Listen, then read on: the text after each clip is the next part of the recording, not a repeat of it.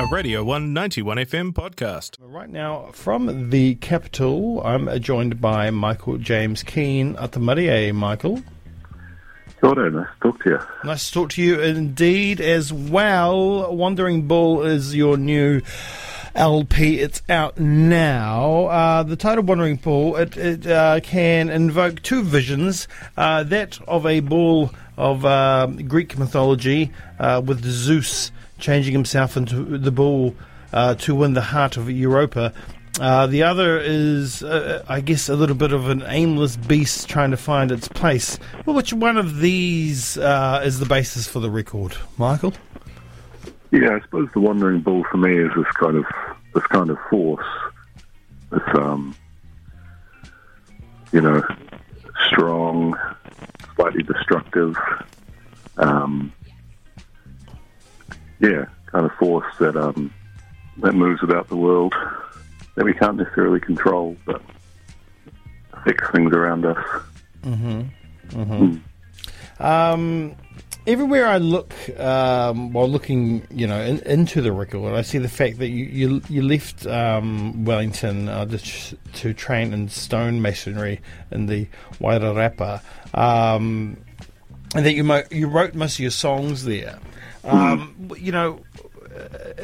With the subject matter of some of these songs, was that more of an escape to the Wairarapa, or was it more of just a break away from normal life? I suppose it was a bit of both. Certainly, there was a degree of an escape to it from my life in the city, the way I'd been living, which wasn't always the most wholesome. But it was also a bit of an adventure.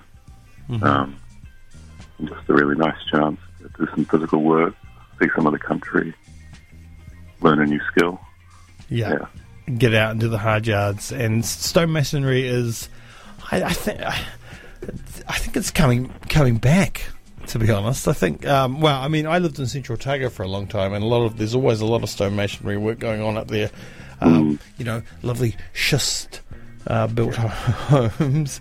In reference to the record, it's a reflective record, and I can imagine not easy in some parts for you, no doubt. Some pretty, there's some dark moments, but in a way, it kind of feels like an album of a life mostly left behind, a place in time written to release yourself from something. But there's also kind of sparks of hope in the record.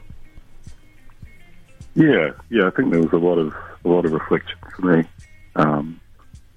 and maybe a person who I was, who I wanted to change, which I think that I have in lots of ways. But the album's also about people and times, I suppose it's all those strong forces in our life, friendships, relationships, death, and those kinds of forces that kind of affect everything around us. The song's rolled now. You pretty much began, I think, making this record after your previous album, which came out, The Cascade, which came out in the end of 2018. So where do these songs kind of sit for you now? Well, it was definitely a long process, and part of that was more reflection on how I wanted to do an album, what it kind of meant to me. I think that I got a bit caught up for a while in the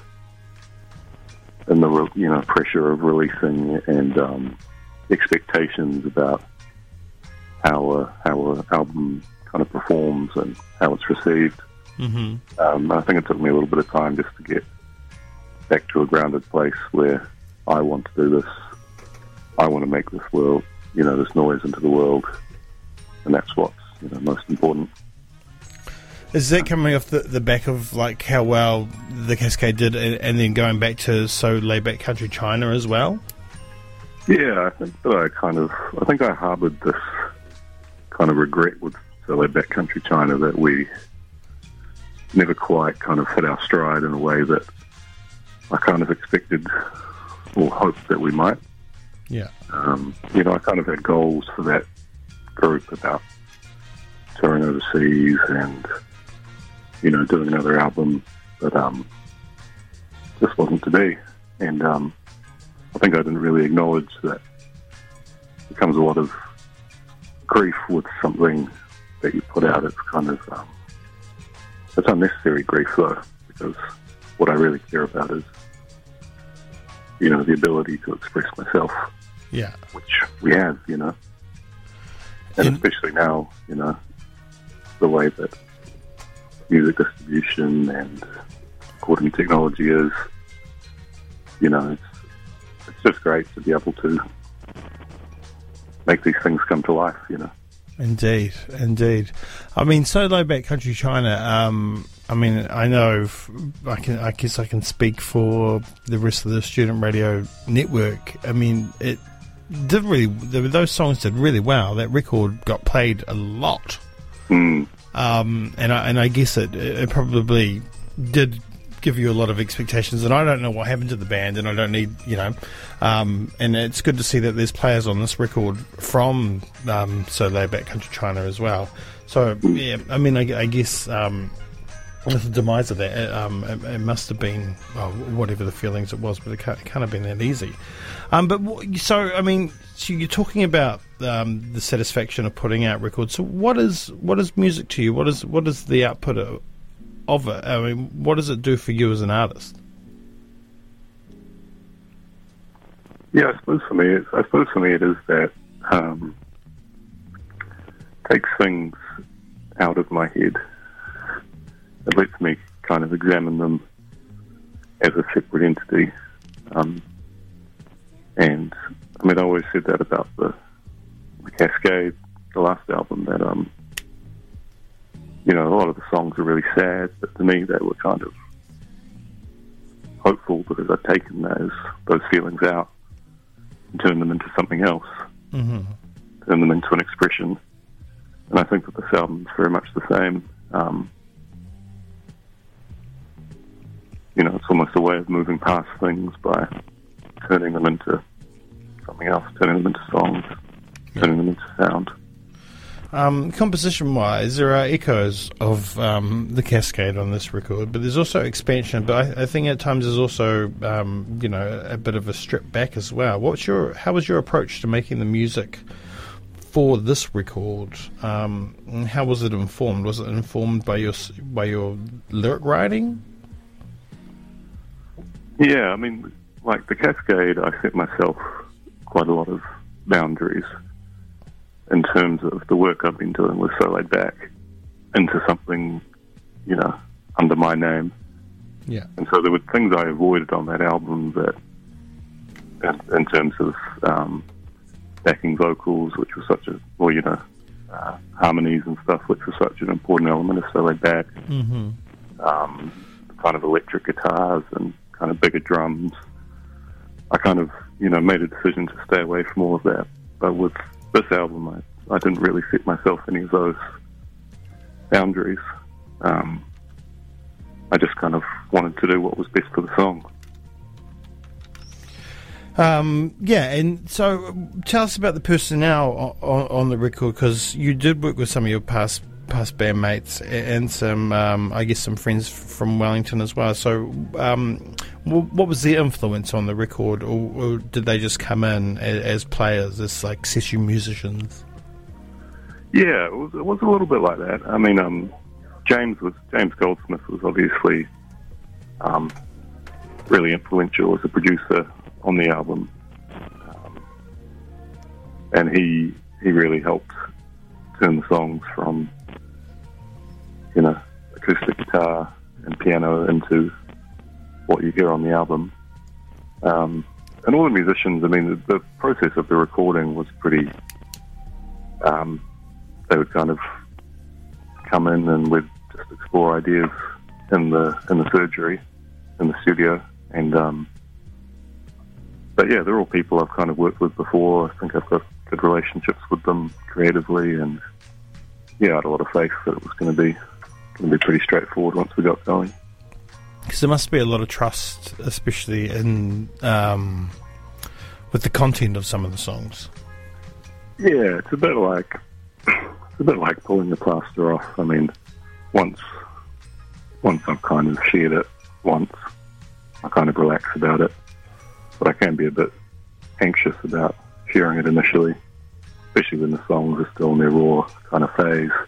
Mm-hmm. I tend to write quite simple songs musically in terms of their structure, so sometimes you can feel a bit sheepish. You can feel like you've written this kind of thing with two chords, and you got to play it to someone and convince them that it's going to turn into, a piece.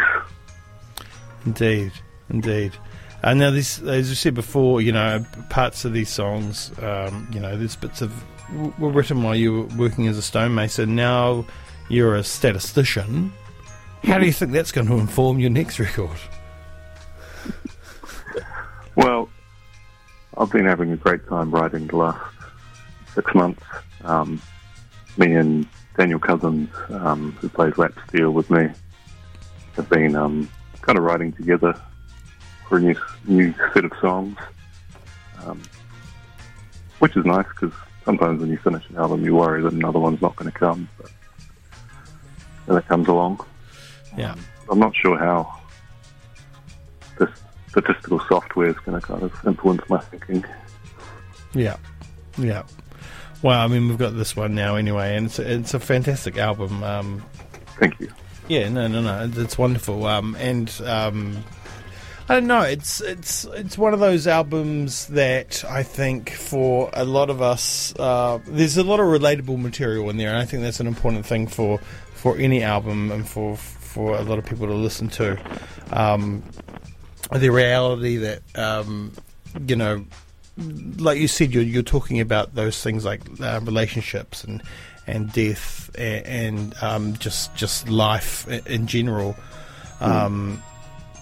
And a lot of music that comes out these days is third person or just non-reality in a lot of ways. People aren't really speaking to truth, and I think there's a lot of truth to power to truth and truth to power in this record. So it's really nice and really refreshing, and I think it's a wonderful record. So thank you for taking the time to speak to us this morning, and thanks for putting it out. You're so welcome. Really nice to talk to you. Yeah, you too. Is there any particular track you'd like me to play? Maybe Midnight Scene. Midnight Scene? Yeah, and there's a video for that track out too?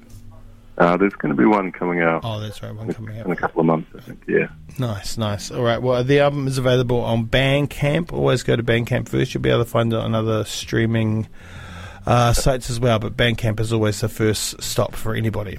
Yeah, always good.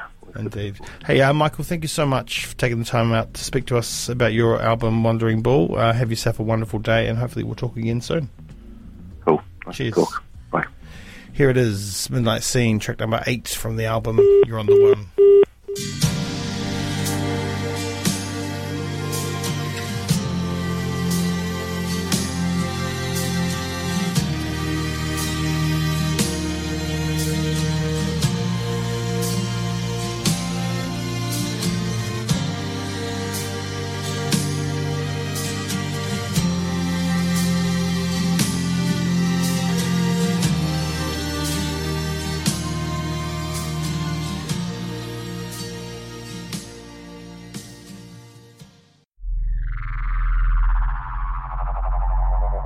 This was a Radio 191 FM podcast. You can find more at r1.co.nz or wherever quality content is found.